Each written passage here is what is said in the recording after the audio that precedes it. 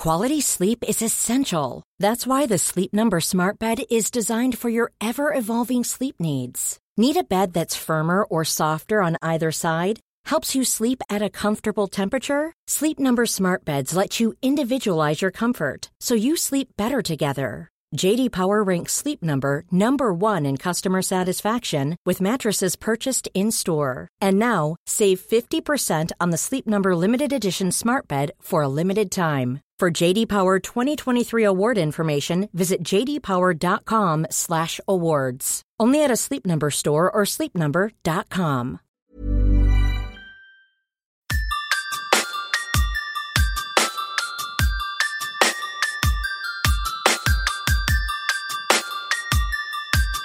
This is Somewhere in the Skies with Ryan Sprague.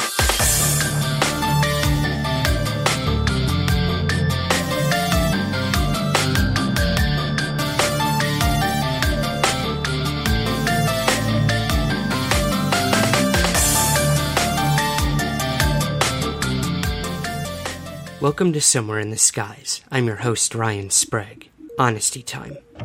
Life gets in the way of podcasting. That's the simplest way of saying it. I've strived since the show began to bring you something new each and every week, but I've recently had to fly home to the East Coast to be with family for personal matters. How steady the show will be in the coming weeks has yet to be determined, but please know I always have and will continue to try my best to bring you new shows. Thank you for understanding. That being said, this week I've pulled perhaps one of my favorite interviews ever conducted over at the hit podcast, Into the Fray. For those who may not know, this multi-topic show, hosted by cryptid investigator and researcher Shannon LeGros, is one of my all-time favorite shows. From time to time, I'd come on to co-host with Shannon if she was covering UFOs or aliens and give my thoughts and pose questions to the guests. But when I heard she was interviewing the people you're going to hear from today, I had to be involved, UFOs or not. For nearly 2 decades, Greg and Dana Newkirk have transversed North America on hundreds of paranormal adventures in search of everything from legendary monsters to mind-bending psychic phenomena, covering everything in between. They've come face to face with Bigfoot deep in the hills of West Virginia, successfully orchestrated an alien abduction on North Carolina's mysterious Brown Mountain, and grappled with angry ghosts in a violently cursed town in Pennsylvania, to name just a few expeditions.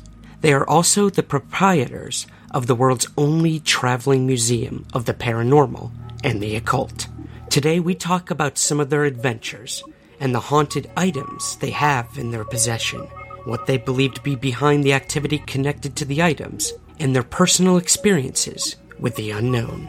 This episode is not about UFOs, and for those who may be bummed, I'm going to say right now that you will not be disappointed. Somewhere in the Skies is about more than UFOs or aliens. It's about peering into the vast unknown and hoping something will peer back.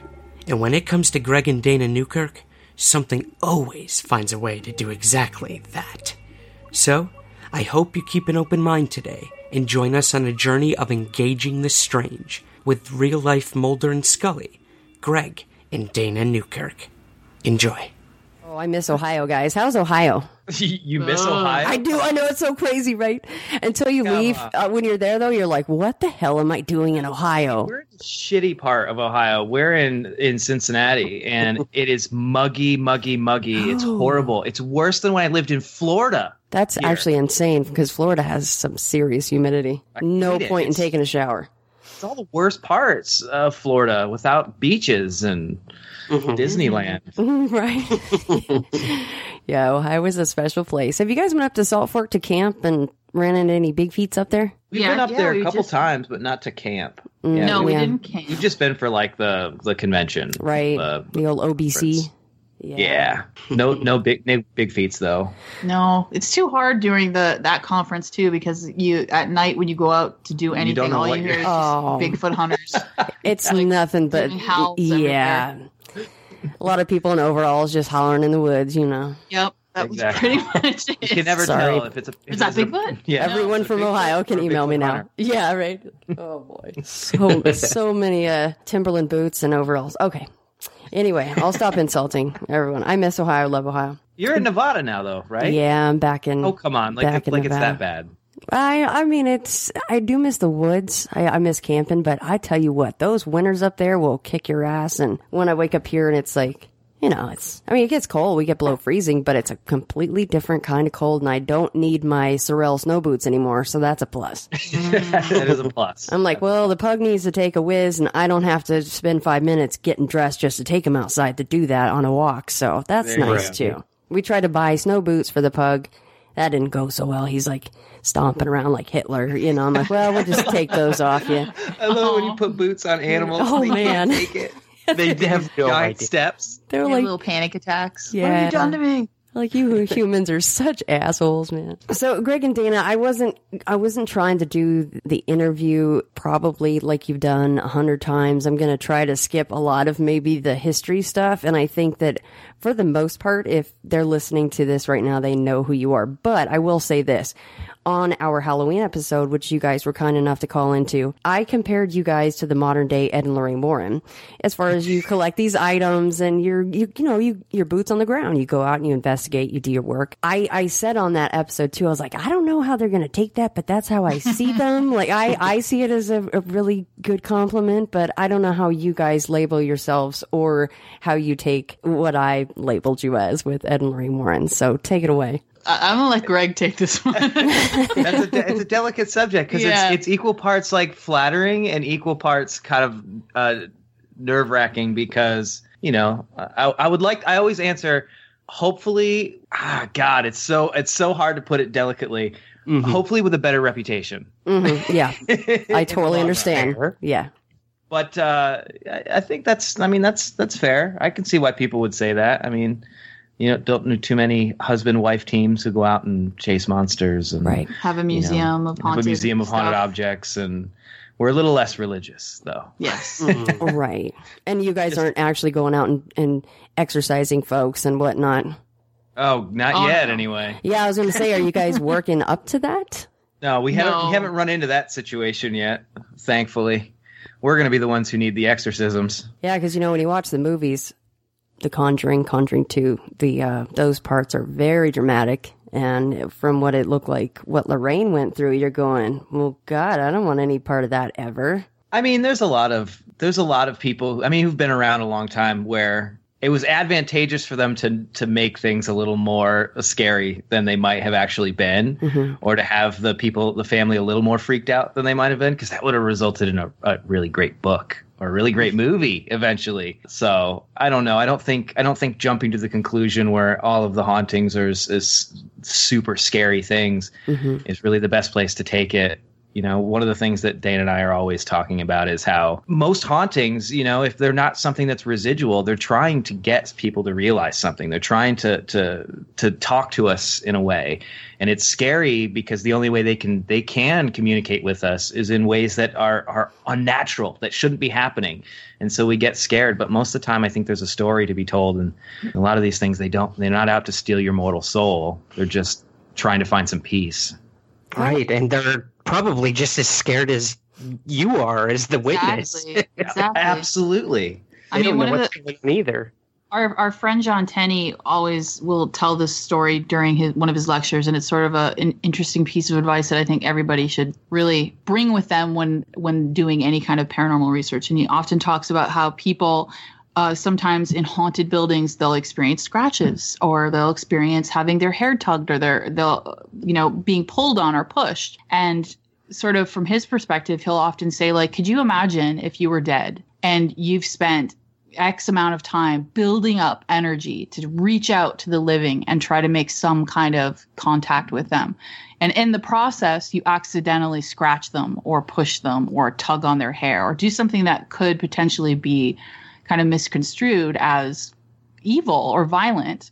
when really it was sort of accidental. It wasn't necessarily meant to be this violent act. It was meant to be your way of being able to kind of reach out and make contact. That's kind of, I mean, it's one of the things that Greg everyone screams, demons! But I mean, Greg and I have always felt exactly the same way. It has really constantly been part of our rule book when doing any kind of paranormal investigation. How often do you guys think, as far as when you're on location, have you ever got the feeling that in fact you weren't dealing with a human spirit that is around you and it is something else, like a demon? I mean, it's hard to classify it as a demon just because of the religious connotations. But I think that, there have been several times where I've been somewhere where I can say whatever was there was malevolent. Yes. It was not nice, and it was doing things that weren't nice.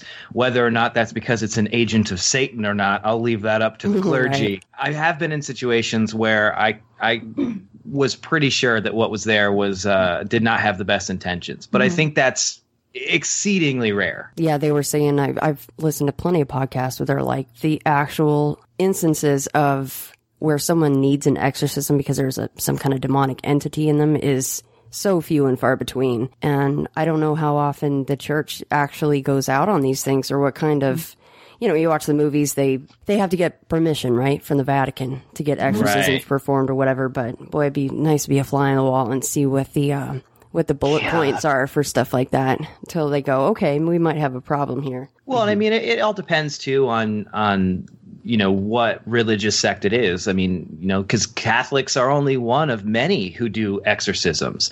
There's, Buddhists do exorcisms.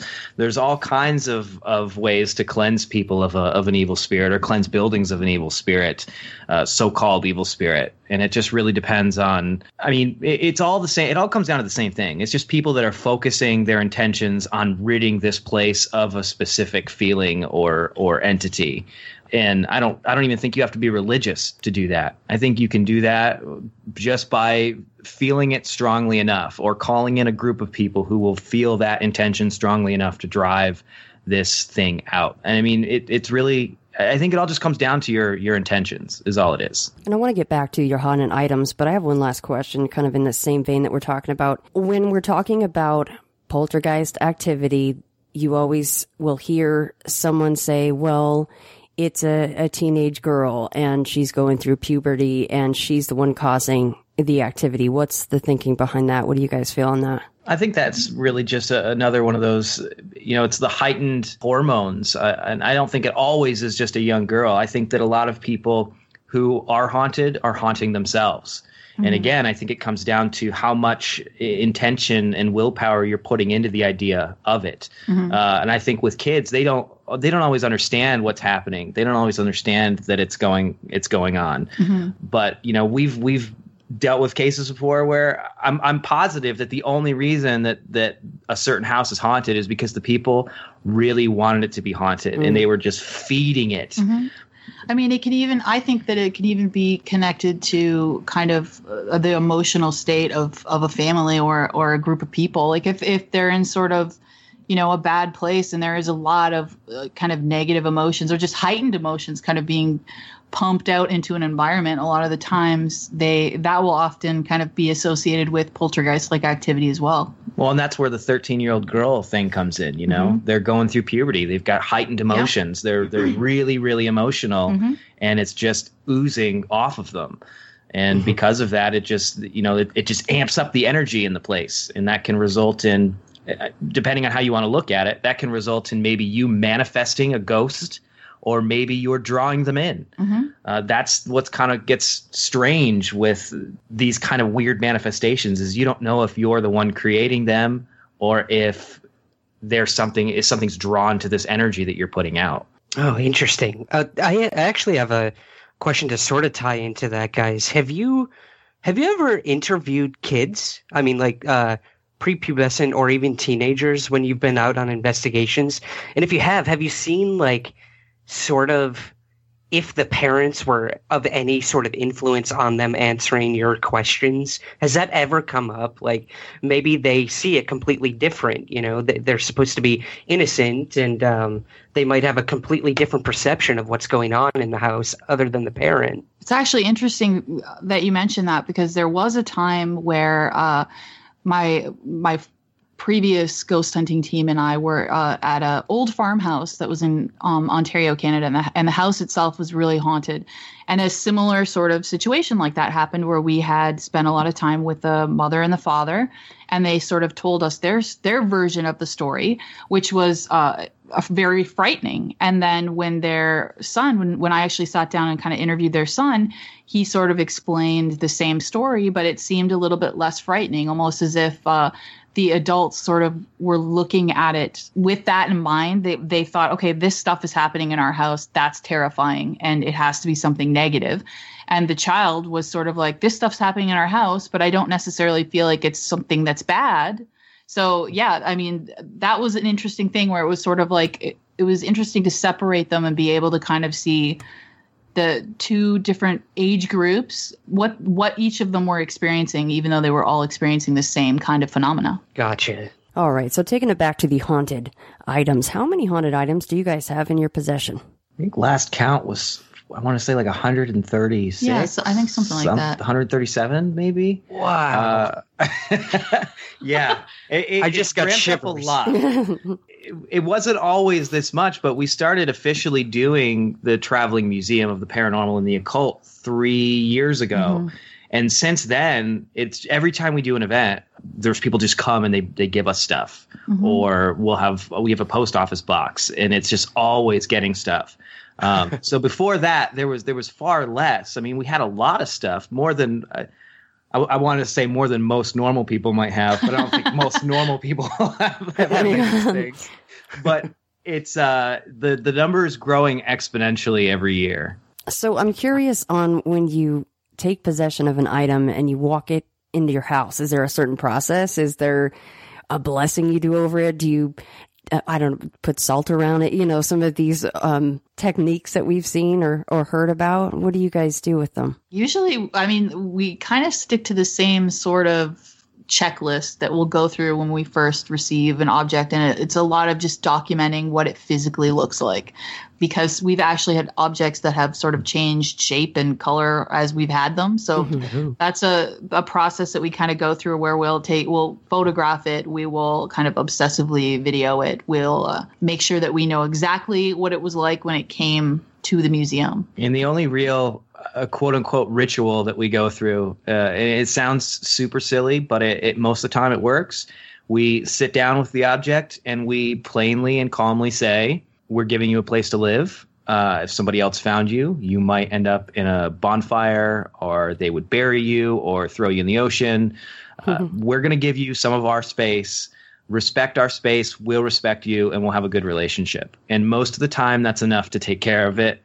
There are a few cases, rare cases, where things will require some more precautions, or we'll have to put something in its own box. Occasionally, there's kosher salt involved. Certain things respond to certain iconography differently, but most of the time, we try our best not to make enemies with something that might not really care for what we have to say to it. We try and keep things as peaceful as possible. And you don't curse at it or throw things at it like some of the other folks like to do, get things really riled up. Generally, they do that at us. That's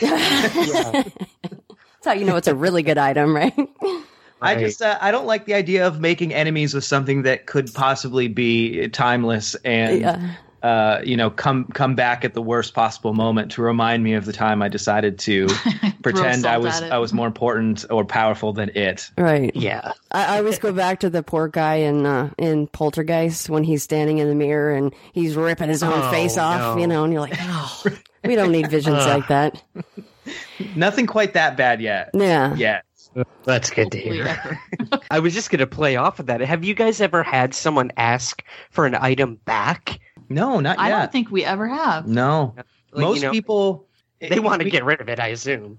Some of the objects that we have, I mean, everything in the museum is donated, and some of the objects we have are sort of they're not permanent. So someone will send us something for a couple of years or for a period of time to kind of study it, and then eventually they'll ask for it back. But I don't think we've ever had anyone kind of say, okay, I need to have this thing back. Yeah, one of the qualifiers is always, because people ask us, where have you bought your stuff? And we say we don't buy it. That's one of our rules, because people are always saying I saw this haunted doll on eBay.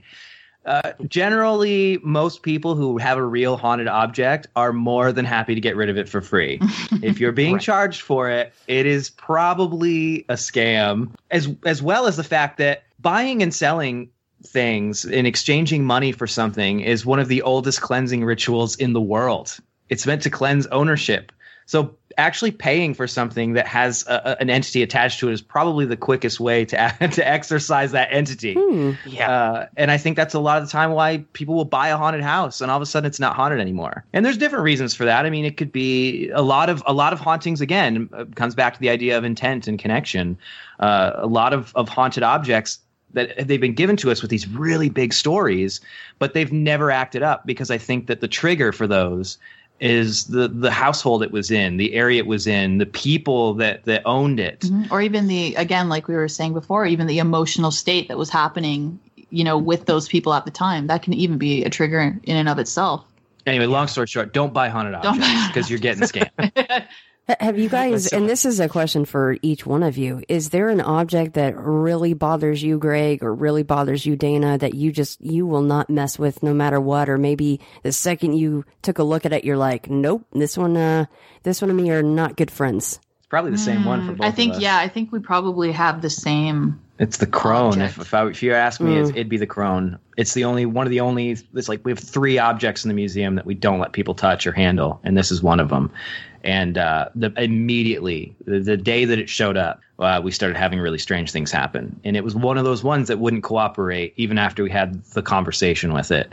And I know that it won't end until we've been able to stop a lot of the weird activity. And it was at one point looking like it was going to be dangerous. And I know it's not going to end until we take it back to wherever it was taken from. It's a hand carved statue that was found in the Catskill Mountains by a couple hikers, and they decided to take it home. And it looks terrifying. Like when you look at it and you go, I would never take this thing home. It's got rusty nails driven into the eyes. It has a noose around its neck. And they said, the one guy said, we're not taking this. The other guy's like, no way, this thing's awesome. We're taking it home. It was moving from where they put it. They were starting to get this overwhelming smell of pond water. Full body apparitions of like an old nude woman in their living room. Oh, no.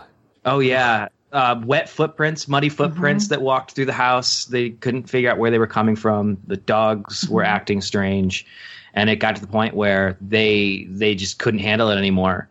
And weirdly, serendipitously, one of the PAs from Finding Bigfoot was reading this Reddit thread while he was on break. And he just spent a week in a van with us listening to all of our stories. And he said, you got to get a hold of these guys. And they asked for advice. I said, you need to take it back. You need to apologize. They said, apologize to who? I said, it doesn't matter. Apologize to the cave, apologize to the object, to the entity, back out of the cave, and hope that was enough. They wouldn't do it. They were afraid to go back. And so I said, fine, here's my post office box, send it in. The day that it arrived, we left it alone in the office, and we heard a crash in the office a few hours later.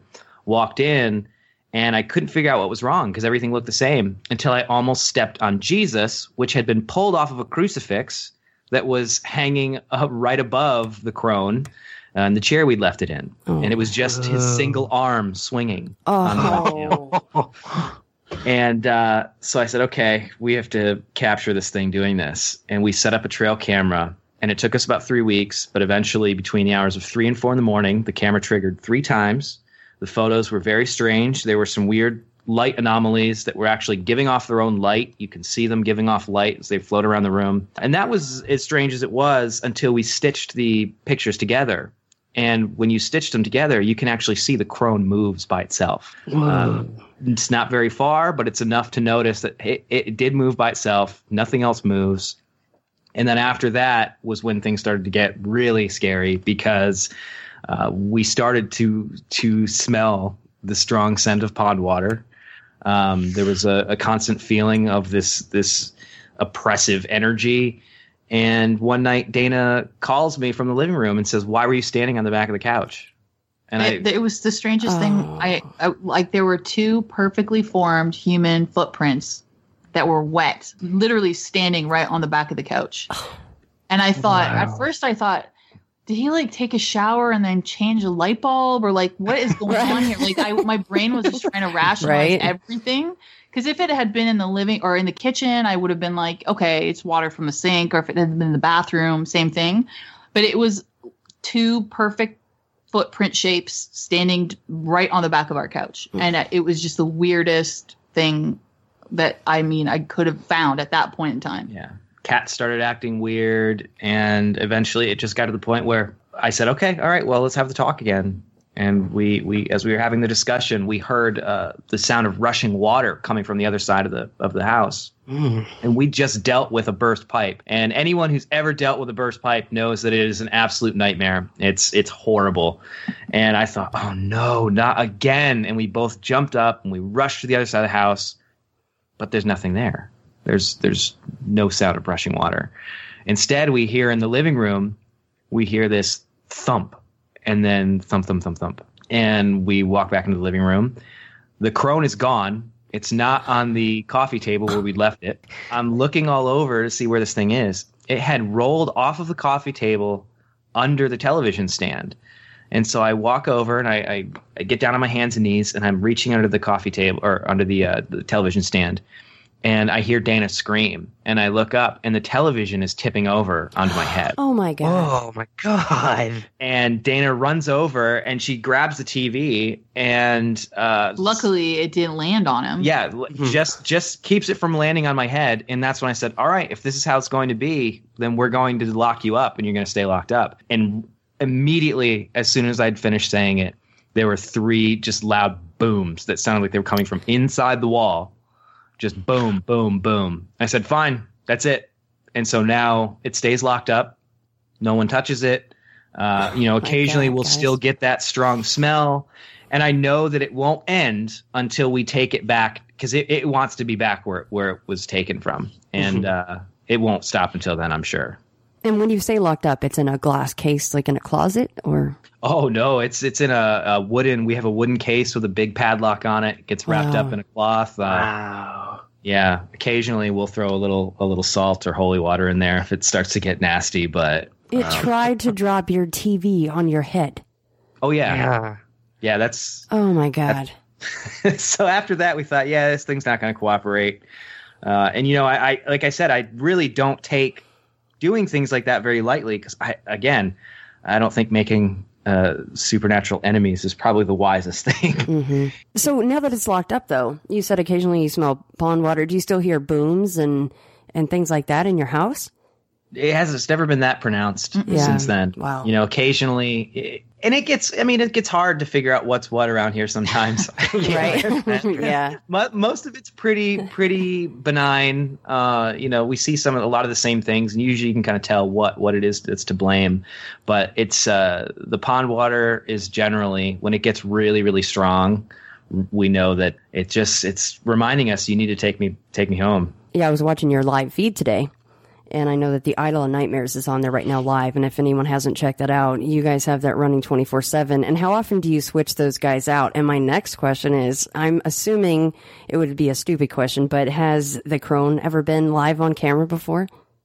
We actually did. We gave her, I think we did like 4 or 5 days. Yeah. And I remember that. It was crazy. I mean, some of the evidence that at one point we thought, okay, well, let's introduce some trigger objects just to see if, and it will capture anything different. And we have a coffin nail that has been used in loads of voodoo rituals. So we set this coffin nail next to the crone. We actually propped it right up against the crone. And I think it was like 3 or 4 o'clock in the morning. The camera, if the camera senses any kind of like heat or any sort of movement, it instantly will send us a notification to our phones, letting us know that something is moving. And it's not just like airing; it's recording the whole time as well. So we can go back and look at all that footage, and it was this rusty nail leaning up against the crone, and it looks like it gets kind of flicked off of it because it sort of has like a moment where it flies up into the air and not like it doesn't just tumble over and kind of roll. So it was, I mean, that was a really interesting thing that happened. And people were writing in to report that as they were watching the crone, they were getting strange activity in their own homes. And that hasn't really happened with any of the other objects we've had on display. It was mostly that one. And it was like half a dozen people were saying, you know, I'm seeing things. Is this going to last forever? How long is this going to last? What did I do? I think someone even wrote in to tell us that they did smell like musty water. Yep. Ooh. Wow. Yeah. So we try and change them up like once a week. But we've had the idol. We call him Billy because he's an idol. We've had for like 3 weeks now, just because we've just been super busy and we haven't had time to figure out what's next. But we normally have them changed like once a week, and we try and do new stuff all the time. You know, guys, there's times where like I'll try to remember my masculinity, and I will look at the photo, Greg, of the Black Mirror, and you know, I might be one whiskey in or so, but I'll always stare into the photo of the Black Mirror just to see if anything happens. Yeah, does that work the same? Yeah, we had people when it was. Absolutely, yeah. When it was on the live feed, there were people who were reporting different things, all of them, seeing different things in the mirror. So, and they were also experiencing like headaches and kind of like nausea. But even if you look at a picture of you holding it, people have reported strange things with it. I don't know. I mean, in the question is how much of that is the power of suggestion and how much of it is. Because I heard you guys say to Jim on Euphomet that neither one of you have looked into the Black Mirror, right? No, never done it. No. Oh, wow. Again, it's kind of that like, you know, we don't want to create any kind of emotional connection with many of the things that we have because that's sort of how we. Except Billy. Except Billy. Yeah, of course not Billy. But I mean, so both of us haven't looked in the mirror at all. And it, you know, I mean, it lives in our house, and it's like you're close enough, right? You're like that's enough. You know, one of the reasons I don't want to look into it is because I can never shake the feeling that it wants me to look into it, which is why I don't want to do it. But your cats won't even look into it, right? That's what you had mentioned as well. No, the cats refuse. We thought because it used to be on display when we're not on the road, it's just on display in our house. The mirror was always on display, but we always kept it covered. It was given to us with this like handkerchief that was kept over it. And I would notice that it started to uncover itself at night. And I thought, it's got to be the cats. They're just messing with it. The cats would go nowhere near it. I'd try to show it to them, and they would run and hide for like an hour because they wanted nothing to do with this thing. So it wasn't the cats that was uncovering it. And I'd even catch myself sitting on the couch, and I would just kind of be staring in this general direction, and I'd realize, oh my God, what am I doing? And the cover would be off. It's like calling to you.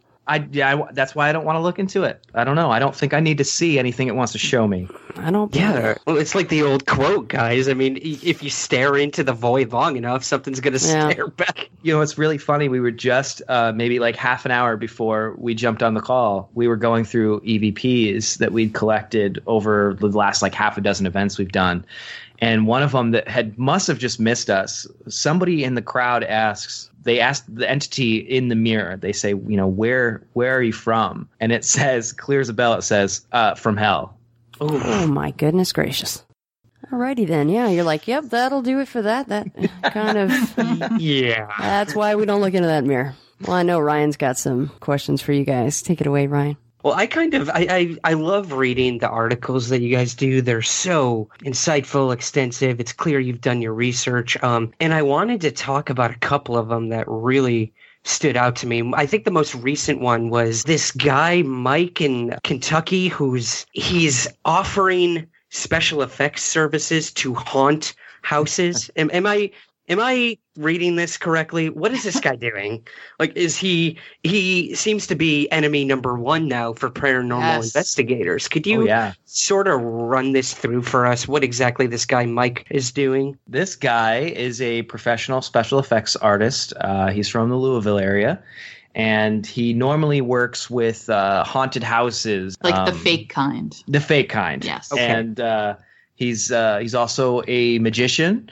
He clearly knows his stuff when it comes to special effects, And I noticed on his website the other day that he was offering haunt services where he would go to allegedly haunted locations, and he and his team would covertly sneak into ghost hunting groups as guests, as like they were paying guests. They'd arrive in unmarked vans, and they claimed that they could do everything from showing apparitions, making apparitions appear that would appear and disappear in front of guests' eyes.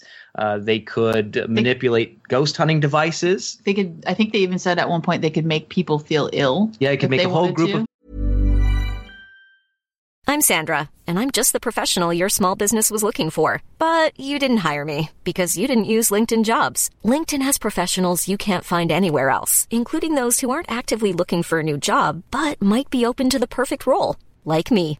In a given month, over 70% of LinkedIn users don't visit other leading job sites. So if you're not looking on LinkedIn, you'll miss out on great candidates like Sandra. Start hiring professionals like a professional. Post your free job on linkedin.com/people today.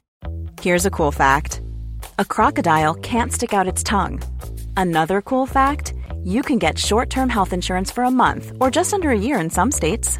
United Healthcare short-term insurance plans are designed for people who are between jobs, coming off their parents' plan, or turning a side hustle into a full-time gig.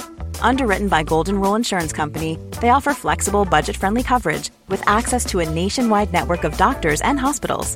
Get more cool facts about United Healthcare short-term plans at uh1.com. Quality sleep is essential. That's why the Sleep Number Smart Bed is designed for your ever-evolving sleep needs. Need a bed that's firmer or softer on either side? Helps you sleep at a comfortable temperature? Sleep Number Smart Beds let you individualize your comfort, so you sleep better together. J.D. Power ranks Sleep Number number 1 in customer satisfaction with mattresses purchased in-store. And now, save 50% on the Sleep Number Limited Edition Smart Bed for a limited time. For J.D. Power 2023 award information, visit jdpower.com/awards. Only at a Sleep Number store or sleepnumber.com. People feel ill at the same time. So a lot of things that are commonly associated with hauntings. And that he was offering this service tailored to whatever haunted locations wanted to hire him to do it, both private and public. And he also claims that he has many clients already. He's told me he's done at least 24 successfully so far for both big and small clients. I have to ask why. Like, what's his intention? I mean, obviously, money being the number one thing. But what does he think to gain from this? It seems like I don't know. I don't know. What is his motivation? You said you talked to him. Yeah, I mean, when I saw that he was offering the service, I had to reach out and see if he'd do an interview with me. And I thought he would shirk me, but no, he was all too happy to talk. And he said, his reasoning for doing it is, again, one, money, but two, he sees it as a challenge. And it's hard to disagree with him when he says if ghost hunters are worth their salt, they will know that something's not right, and they'll know that someone's behind it. The problem is, newer ghost hunters who have no idea that this can happen probably aren't very good at what they're doing so far. If they go in and they experience all this stuff and they start to try and pass that off as real evidence, it's not exactly the best thing for the paranormal community. Yeah, it also, I think, really the bottom line is once sort of a light was put on the fact that he's actually doing this, it's made a lot of people really paranoid about the locations that they're already investigating. Right. Like, is it a place that I've been? Is it, could it be some of the big ones? Like those sorts of things. So. Mm-hmm. So it's kind of a weird situation because I think Mike is probably one of the only people who's just talking about the fact that he's doing it. And I've heard as soon as I published the article, I was getting inboxed by people who say, oh, I know that this location does it. And I know that this location does it. And I can prove it by doing this. And so, people were dropping big names of really big places. It's going to be something that I think we're going to have to worry about especially in the ghost hunting community a lot more in the coming years because I think we're getting ready to have another. There's kind of these weird ebbs and flows in paranormal entertainment, and I think we're about ready to go into another one where there's going to be a lot of new ghost hunting shows, and there's going to be a lot of new interest in the paranormal, and a lot of unscrupulous businesses will probably try and profit off of it. I mean, all you would really have to do at that point would be to buy a building that you could kind of attach a story to. Right. Have this guy come in and basically, have all of your fake paranormal activity going on, and you could be making a lot of money from it. Yep, exactly. Mike better hope that nobody posts his address on Reddit or something, huh? His phone number is listed. I mean, you can.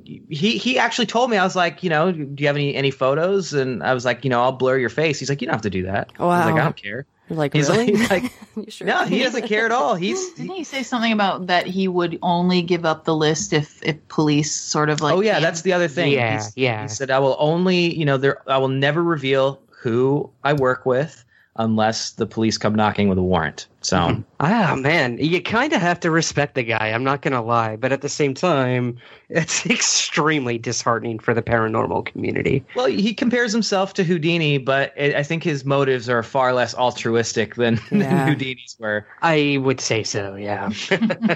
Well, Dana, I wanted to bring up another article that I read of yours. You actually researched a modern witch trial in the early 80s with Carol Compton. Could you tell us a little about this story? This really intrigued me that even today there was a trial about someone who was supposedly practicing witchcraft. Yeah, Carol Compton was a young woman. I think she was Scottish, and she met an Italian man and fell in love with him. And he decided to bring her to Italy, and she got a job as a nanny, and it was a very religious family, and some of the family members claimed that every time she would walk past a religious object, it would sort of fall off the wall or it would tumble over onto the ground. And this continued happening. And it coupled with her going on vacation with them and a small fire starting while they were on vacation. And so the family eventually, they didn't want to deal with it and they fired her, and she got another job as a nanny. And the same types of things started happening with the second family. Unfortunately, the fire that started with the second family was a lot bigger than the first one. And it was actually in one of the, I think it was the daughter's bedroom, and it nearly burned the entire house down. And the police that showed up and the firemen that showed up recognized her from the first fire, and she was instantly arrested. And they kept her in jail for, I think, about a year and a half, waiting for the trial. And it became this massive media story about this woman who the media sort of dubbed as a witch. And she never accepted or admitted to the fact that she was a witch. She wouldn't even say that she was the one starting the fires. What was who was the paranormal investigator that tried to get involved with the case? Was Maurice Grosse? It wasn't Grosse. Oh no, it was Guy Lyon Playfair from Enfield. He really wow. Yeah, he desperately tried to kind of get involved because he sort of, felt bad for her that she had been painted, in this really evil light that she had the ability to do. He thought it was just some like latent psychokinetic kind of thing. But she was really adamant about not having him involved because she sort of really just wanted to say 100%, I don't want to have any attachments to the paranormal because I don't want this to, change the way that people are looking at me. So, the entire trial went on, and it was just madness. Like they kept her in an iron cage in the courtroom because the everyone in the courtroom was so terrified of her ability, her psychic and, paranormal abilities, that they thought, we'll keep her in this iron cage so she can't do anything crazy. And I think that she was charged with. They found her guilty of arson, even though there was no evidence. Yeah, and the interesting thing is, like, the forensics people even said that the fires started in a unnatural way. That that it wasn't that someone had like a book of matches and they were like starting a fire that way. They couldn't really explain why these fires were starting. Yeah, so she. But they released her because she'd basically served her time. Yes, she had served her time and she was released. And obviously, like anyone would, she instantly booked it back to Scotland. I think she moved to America. She did eventually. She lives in America, and I think she just put a book out. She did. Not too long ago. Yeah, she she, sort of saying it was basically her perspective on the entire thing and about how for a short period of time, the country kind of in the early 80s, which is crazy, became obsessed with the idea that this poor woman was a witch that was trying to kill children and torment families. But it's crazy. It's absolutely insane when you think that it was like 1983, I think. Yeah, it's nuts. Yeah, you don't ever think of modern stuff like that. You always just think of mass. But I mean, at the same time, there's that kind of stuff going on in Africa, to this day. There's people being hacked apart because they're albino people are being killed because their parts are magic ritual pieces. Right. So, it's happening. It's just crazy to imagine it happening in a place, that's like supposed to be civilized. Yeah. Right. Something tells me she's not going to be babysitting again. No. I was surprised she got the second nanny job, to be honest with you. I was like, oh, really? Okay. That's a tainted resume. Yeah. Hobbies. Witchcraft, the normal special skills. Yeah. Oh, one of the other articles, guys, that really caught my attention was the black hen, planchette from the Ouija board. So this thing burst into flames, if I'm correct. Allegedly. And an exorcist was called in? What is this? This is an object you have in your possession, correct? Mm-hmm. This is one that we got about a year and a half, maybe 2 years ago. I forget where we were, but we were talking about the museum and some of the items that we had. And a woman gets a hold of us after this interview and says, I have something that you guys might like, and it might be a good addition. I can go and dig it up if you'd like. And so, of course, we had to know what this thing was. And this woman told us the story about how when she was a lot younger, this was back in the 90s, her and her brother went out to Bachelor's Grove Cemetery, which it's a legendary haunted location. There's a really famous photograph of the Madonna of Bachelor's Grove. It's this ghostly woman sitting on a tombstone. And this was a place where there were all these rumors that the mob from Chicago used to dump their bodies in this pond nearby. And so her and her brother went out there to speak to the dead mobsters. And as they were out there, her and her brother and a friend, they'd snuck out. They're in the cemetery. It was in a bad area, and they start to notice strange things. There's shadow people walking around, and the planchette would only spell out black hen over and over and over. And then the board started to smoke and it's caught on fire, and they freaked out and they ran away, as you do. And came back the next day to collect the board because they couldn't believe what happened. And when they found the board is half burned. The planchette is melted and twisted. And they said, holy crap, we need to show our parents. And they took it home and they showed their parents. Their parents got furious because not only had they snuck out, but they went to a really bad part of town. And they were sick of these kids playing with the Ouija board. It was something they did all the time. Mm-hmm. And so they threw it in the trash, grounded the kids, and that was that. Except the next morning, they woke up and the board and the planchette are in the middle of the living room. Ashes everywhere. They blamed it on the dog, threw it in the trash, and took the trash out to the garage. Of course, the next day, it's back in the living room. After this happened, they started to experience strange knocks on the wall. The brothers started to get strange nosebleeds. All of their fire alarms would start to go off in sequence. A lot of really, really strange things. And it got so bad that I think it was less than a month, they decided to seek some religious intervention. And they weren't really church-going people. They didn't know who to get in to do something like this. So their mother called their grandmother, and she suggested her priest or her bishop at it was a Roman Orthodox church or Greek Orthodox church. And he came by and did an exorcism on this place that ended with him taking this planchette, wrapping it up, blessing it, and burying it in their backyard. And it sat there for 25 years. And then she dug it up and sent it to us. Wow. And wow. So far, nothing too crazy. It's the only time we've ever really heard anything was we have a little glass case, and occasionally it sounds like maybe it's moving around in the case, but it's never been anything more than that. I would love to be in you guys' home and just, have nothing on, no TV, no radio, and just sit on the couch and just listen for things. Well, we'd see how long it would take before everybody's huddled in one room together. Yeah. I mean, do you guys feel like, if you're home, do you ever feel strange where you're like, oh, I really would like to have the TV on or have some music on or something? Do you ever feel like that? Or is that, you're just used to it by now? Yes, we sleep with the television on every night. Do you really? Oh yeah, we have to. We would never get any sleep. Oh my gosh.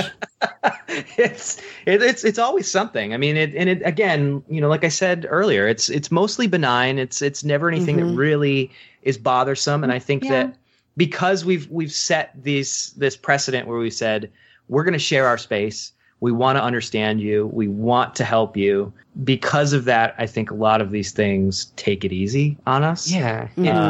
And there are other things, again, like the crone, where it has to be locked up, and it's not something that will play nice with other things. And we are going to have to take it back. We're going to have to try and take it home. Is there a trip scheduled for that, or? The problem is, so the guys who found it, I only spoke to them on Reddit, and they had made a throwaway account. It was the one guy. He'd made a throwaway account. Okay. And I've tried to contact him at least a dozen times since then, and I get absolutely no response. So my hope is that eventually he'll log into that someday, and I'm sure he's going to be just overwhelmed with the responses. Right. And will get back to me, because while I know the general area it was found, without their help, it's going to take a lot of footwork to figure out exactly where it is. We would never want to accidentally bring it to the wrong place and sort of just leave it there. The other problem too is if we the idea is we can leave it where it is, but the problem is I don't want to put too many details about where we think this thing's from online, because I know what'll happen. If we take it back, someone else will just go looking for it. Right. Yeah. Oh yeah. Course. And then who knows, maybe it'll still continue to happen to us because we didn't do anything correctly. We didn't. Yeah, exactly. Or the people who took it will go back and they'll be the ones who have to deal with it. Yeah, exactly. Right. Just to perpetuate everything. Because isn't the Catskills just covered with caves and holes and little, that would be a tall order to find the right place. Yeah, the place where it was found, and Dana and I have different opinions on what this thing was created for. It's clear looking at it, it probably wasn't very nice, whatever it was. Yeah. But the location it was found, it has some ties to old school witchcraft. A lot of the buildings in that area are colonial buildings that still have spikes in the chimneys to keep the witches from crawling down at night. Okay. I didn't know that was sort of the symbology of the spikes. That's interesting.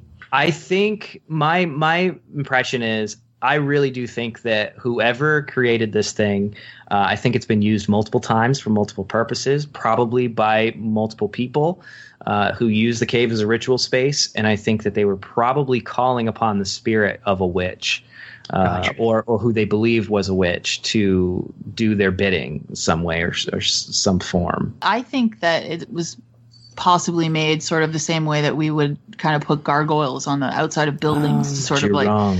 I think the cave was probably definitely being used by some kind of magical practitioner, and maybe the statue itself was sort of put there to ward off other people or evil spirits or anything really. And these guys wandered in and took this thing, which is kind of like the equivalent of sort of desecrating a church or something like that. Just trying to imagine what was going on in that cave. Is witchcraft that might create the crone for whatever reason, is that usually tied to some kind of a blood sacrifice, like killing a chicken or a whatever in that cave at the same time? It absolutely could be. That's part of the problem is we don't know exactly what the purpose was or who put it there. Yeah. We don't know what exactly they were practicing. A lot of people look at it and they think, well, that's probably some kind of a voodoo. But I really don't think that's the case because, I don't think that, the Catskill Mountains have a deep voodoo history. Right. But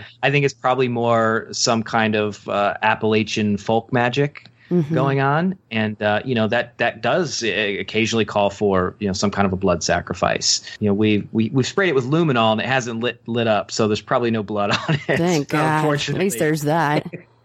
Yeah, really. Can not that this may even be applicable for any reason, but have you guys maybe thought about dating it or seeing what the age of it is? Like I said, I don't know if that even really matters, but that's something that we've tried to do. And what's interesting is the carving itself is clearly the oldest piece of it.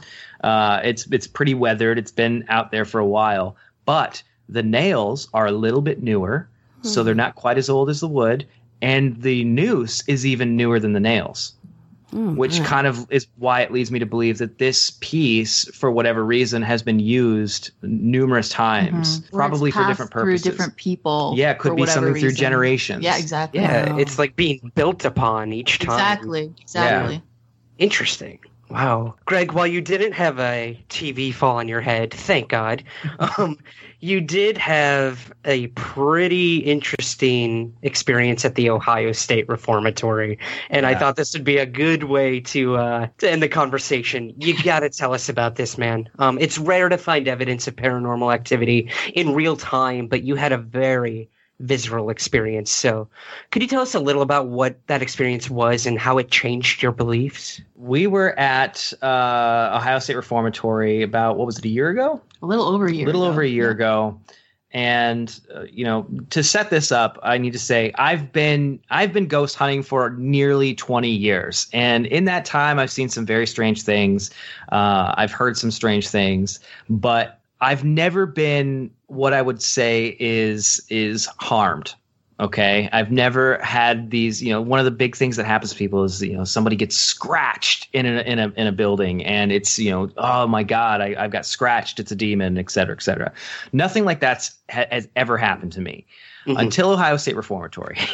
Ohio State Reformatory, I mean, a lot of people recognize it from Shawshank Redemption. It's a place that I can say I really do truly believe is haunted. I think there's stuff going on there. I think it's really active. But this night we had this special guest that was there, and his name was Michael, and he was a former inmate when the place was still running. And he said, I want to take you guys to a place that most people don't go. I'm going to take you to the chair room. And he said, there's something in the chair room. It's an entity. And we know each other. And so we're like, okay, yeah, absolutely. We're not going to pass this up. So we follow this guy upstairs to this windowless room that they think might have been used for Masonic rituals at one point. It's shaped like an octagon. Yeah. There's no windows in it. It's also the very center point of the entire building. Okay. And right in the middle of the room was this big old wooden chair. And as we walked into the room, it was me and there was almost half a dozen people in the room with us. He walks up to this chair and he kicks it with his foot and he slides it across the room and he starts to yell at this entity. And I'm definitely not a guy who likes to go into places to provoke these things. Like I said, I don't like to make enemies, particularly paranormal ones. And he walks in, he starts yelling at this stuff, and I'm just watching it happen. And then all of a sudden, I feel somebody push me. And this is going on at a ghost hunting event. There were 200 people, if not more. And I thought, oh, it's just another ghost hunter trying to get by me. I turned around. There's just a wall behind me. So I have no idea what just happened, but somebody definitely pushed me. They pushed me as if they were trying to get by in a hurry. And so I told everybody, I noted what happened. And about 5 minutes later, I start to feel this intense burning sensation on my back, right where I was pushed. Again, I just, as calmly as I can, I say, my back feels like it's on fire. I don't know what's happening here. And Mike turns and he looks at me and he says, you got tagged. I said, what do you mean? And he said, it happens all the time. He's like, you got scratched. And he's like, lift up your shirt. And at the time I was wearing a leather jacket. I tried to figure out, did I rub against something? And you have to remember to also, I was filming the entire thing. This whole thing's on film. So literally beginning to, I think from the moment we enter the room to the moment we leave the room, there's a full cut of the whole thing. And the moment that Greg gets sort of pushed is actually on film. Yeah, it's full view. Like you can tell there's no shenanigans. And again, there's half a dozen people in here watching all this happen. And I pull up my jacket, my shirt, and there are these 3 long red marks that go all the way down my back. And everybody starts freaking out. And I'm trying to figure out what in the world happened. Did I scratch myself on something? The weirdest part about these scratches, though, which I've come to find is pretty common in a lot of people whose cases I truly do think are genuine. They weren't actually scratches. These were raised marks, almost as if someone had come up and slapped you across the back really hard, like a welt. Yeah, like a welt. Felt almost like a burn. So the skin wasn't broken. There was no blood. And within an hour and a half after I'd left the building, they were gone, completely gone, no trace. I roll this over in my head over and over and over to try and figure out what this could have been, how this could have happened. And we've been back since then and have nothing. No, I don't even get it. I don't even get it. And the weird thing was, like, I wasn't even getting a weird feeling when I was in there before. When all of it was going down, I was mostly wigged out because of how upset this guy was getting and how aggressive he was getting while he was riling this thing up. I didn't feel anything supernatural happening. I'm psychic as a rock, but everybody knows when you're in a weird situation, the hair stands up on your neck and you feel a little strange. I didn't feel any of that. It just came out of nowhere. And I've not felt it there since. So I don't know exactly what happened, but it was one of the strangest things that's ever happened to me. Wow. Dana, have you had an experience anywhere close to that where something physically attacked you? I felt like tugs on my clothing and maybe my hair. And I mean, a few of those times they've been in a kind of really terrifying situations where I've been by myself, but I've never been scratched or pushed or what I felt, would be like harmed. I've never experienced anything like that. So even for me, like watching this thing kind of unfold, I think I'm the most hysterical person in the video because I was like, I'm like trying to film everything. And then I'm worried about him. Like, I'm like, oh, he just got like literally this huge scratch down his back. So yeah, no, it was an incredibly overwhelming experience because it came out of nowhere and none of us could explain what happened. But no, luckily, I mean, I've never had anything like that happen to me personally. And I hate to keep circling back to your home, but it's fascinating what you guys go through at your house and the whole TV on at night thing. That's fascinating. I hadn't heard that before. So do you guys get Dana, do you get your hair touched at home? Do you get little taps, or is there anything like that going on at your house? We do experience, we just recently, I think it was like 2 nights ago, both of us thought we saw something and it was at different times. And we kind of like, came together and said, what did it look like? And we sort of were able to say something very similar. Oh my God. And we recently had some friends of ours give us some nails from the Washoe Club. Yeah. And so we were like, okay, well, this is the newest thing that we've introduced. So let's see. And these were nails that had been thrown. They had been picked up and thrown by an invisible force. So we thought maybe as we tried to deduce what was going on. Yeah. We think it was the nails, but we did lock them up and they're locked away, and we have not experienced anything like that since then. So you both thought it was the nails that were flying around. Something about the nails, because we hadn't had them out and on display before we started to both see the same thing, and so after that we put them back. Wow. But I mean, there's always something. We just got a drum that was used to conjure Loa in voodoo ceremonies. And this was given to us by our friend John Tenney. He literally handed it to me and said, "Don't ever play this." Yeah. And I was like, just stood there holding it in my hand. Like, I don't even want to be holding this. Right? You're like, John, don't worry. I will not play this ever. We have a special box for this thing where we keep it locked up. And yet we will be sitting in the living room and we will hear it play right between us. Yeah. It was like 2 weeks ago. I literally heard a drum play about a foot in front of my face, and there was nothing there. I mean, and it was there was no way to mistake what it was, and it was like do-do-doon. Yep. And it always does the same thing, like do-do-do-doon. And we tried some experiments with it. 2 weeks ago where we played like drum circle, traditional voodoo like drum beats, and it was actually heating up. Like it was the temperature was rising. Oh my god! On the actual drum itself. Yeah. So there's something with that drum. I mean, the story behind it was it actually belonged to a family that was deeply into voodoo, and they would use it to conjure up the Loa. But they started to get an entity that they called Criminal, the arm twister, and he would come in uninvited quite often. So the first drum, they actually sank to the bottom of the Detroit River, and this was the second drum they'd used, and it started to happen the same exact way, and they just abandoned it at one of Detroit's biggest like magic ritual shops where you get ritual ingredients, and that's actually, she was a friend of our friend Tenny. And he'd been in the magic shop recently, and they said, your friend left this thing here, and she has not come back to get it in years. You want to take it? And he was actually even telling us that the spot where he was storing the drum was starting to act up. Come on. And that's the reason he gave it to us. Yeah. Oh my god. And it reacts to when you play like something from YouTube, a voodoo. Oh yeah, voodoo drumming or something. Like traditional voodoo drum beats, and we started to play it, and I mean, you could watch it. We were watching it on a FLIR heat up while this drumming was going on. And even to the touch, like you could. Oh yeah, you could feel it. You could feel it. Mm-hmm. Oh yeah. Right. Yeah. Wow. It was like a physical reaction. It wasn't just from absolutely.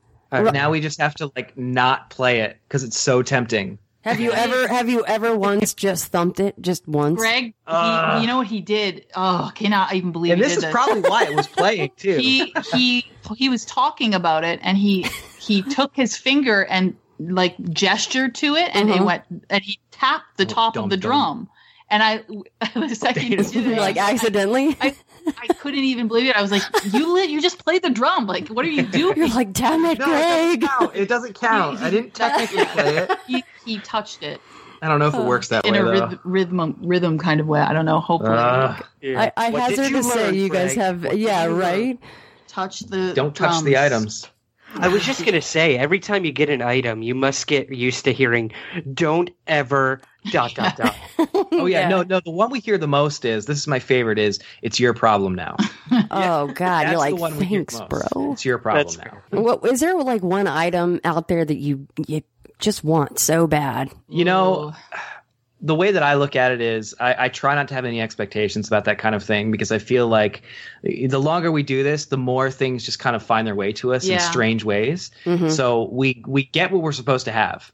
And so I try not to put out, again, I really do think that most everything that we experience in the paranormal, and I think that a lot of this has to do with all facets of anything that could be considered paranormal, Bigfoot, even, things like alien abduction. I think a lot of this stuff depends on your will and your intent, and you draw things to you. I really do believe that you draw things to you. And I try to be very careful about my intentions. So when it comes to things like haunted objects, I try not to think too much about what I wish I had, because it doesn't really work that way. It's we get what is supposed to find us. And we consider ourselves more as caretakers of these objects, not owners. We're just the caretakers. And if we can help whatever's attached to them in some way, shape, or form, then that's what we want to do. But yeah, I don't know. We get what we need to have, I guess. Well, I would just like to say you are probably one of the ballsiest couples in Ohio, and probably have one of the coolest houses. So I just have to say that I didn't know about all the other stuff going on. Very, very cool. Where is the best place for folks to find you? And please tell everyone about the live feed and the best place to find that as well. Yeah, if people are interested in the Traveling Museum, or they want to come and see this for themselves, we do events all over the country every month at least.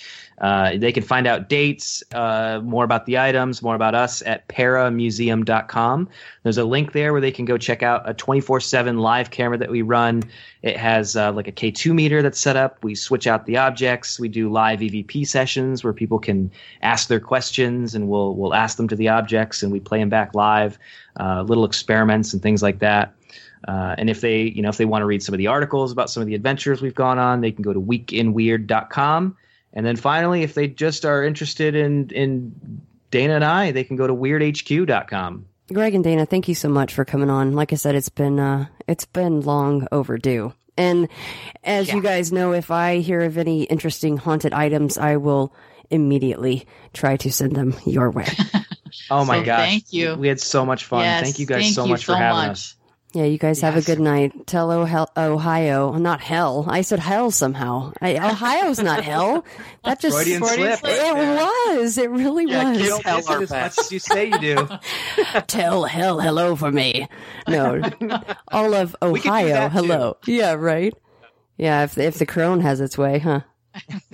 That's it for this week's episode. Again, to learn more about everything that Greg and Dana Newkirk are up to, visit weirdhq.com. All past episodes of Somewhere in the Skies, news, articles, and contests, and contact information can all be found at the official website, somewhereintheskies.com. We're on Twitter @SomewhereSkies and Instagram @SomewhereSkiesPod. Please be sure to check out the official Somewhere in the Skies store with all different types of UFO-themed merchandise. Visit teepublic.com and search for Somewhere in the Skies. That's teepublic.com. Last but not least, if you'd like to become a Patreon subscriber to the show, you receive many different rewards for different levels of monthly contributions. You'll help the show grow in quality and quantity and get so much in return. To learn more and to become a patron, visit patreon.com/somewhereskies. Thank you so much for joining me this week. And remember, keep your feet on the ground, but never stop searching somewhere in the skies.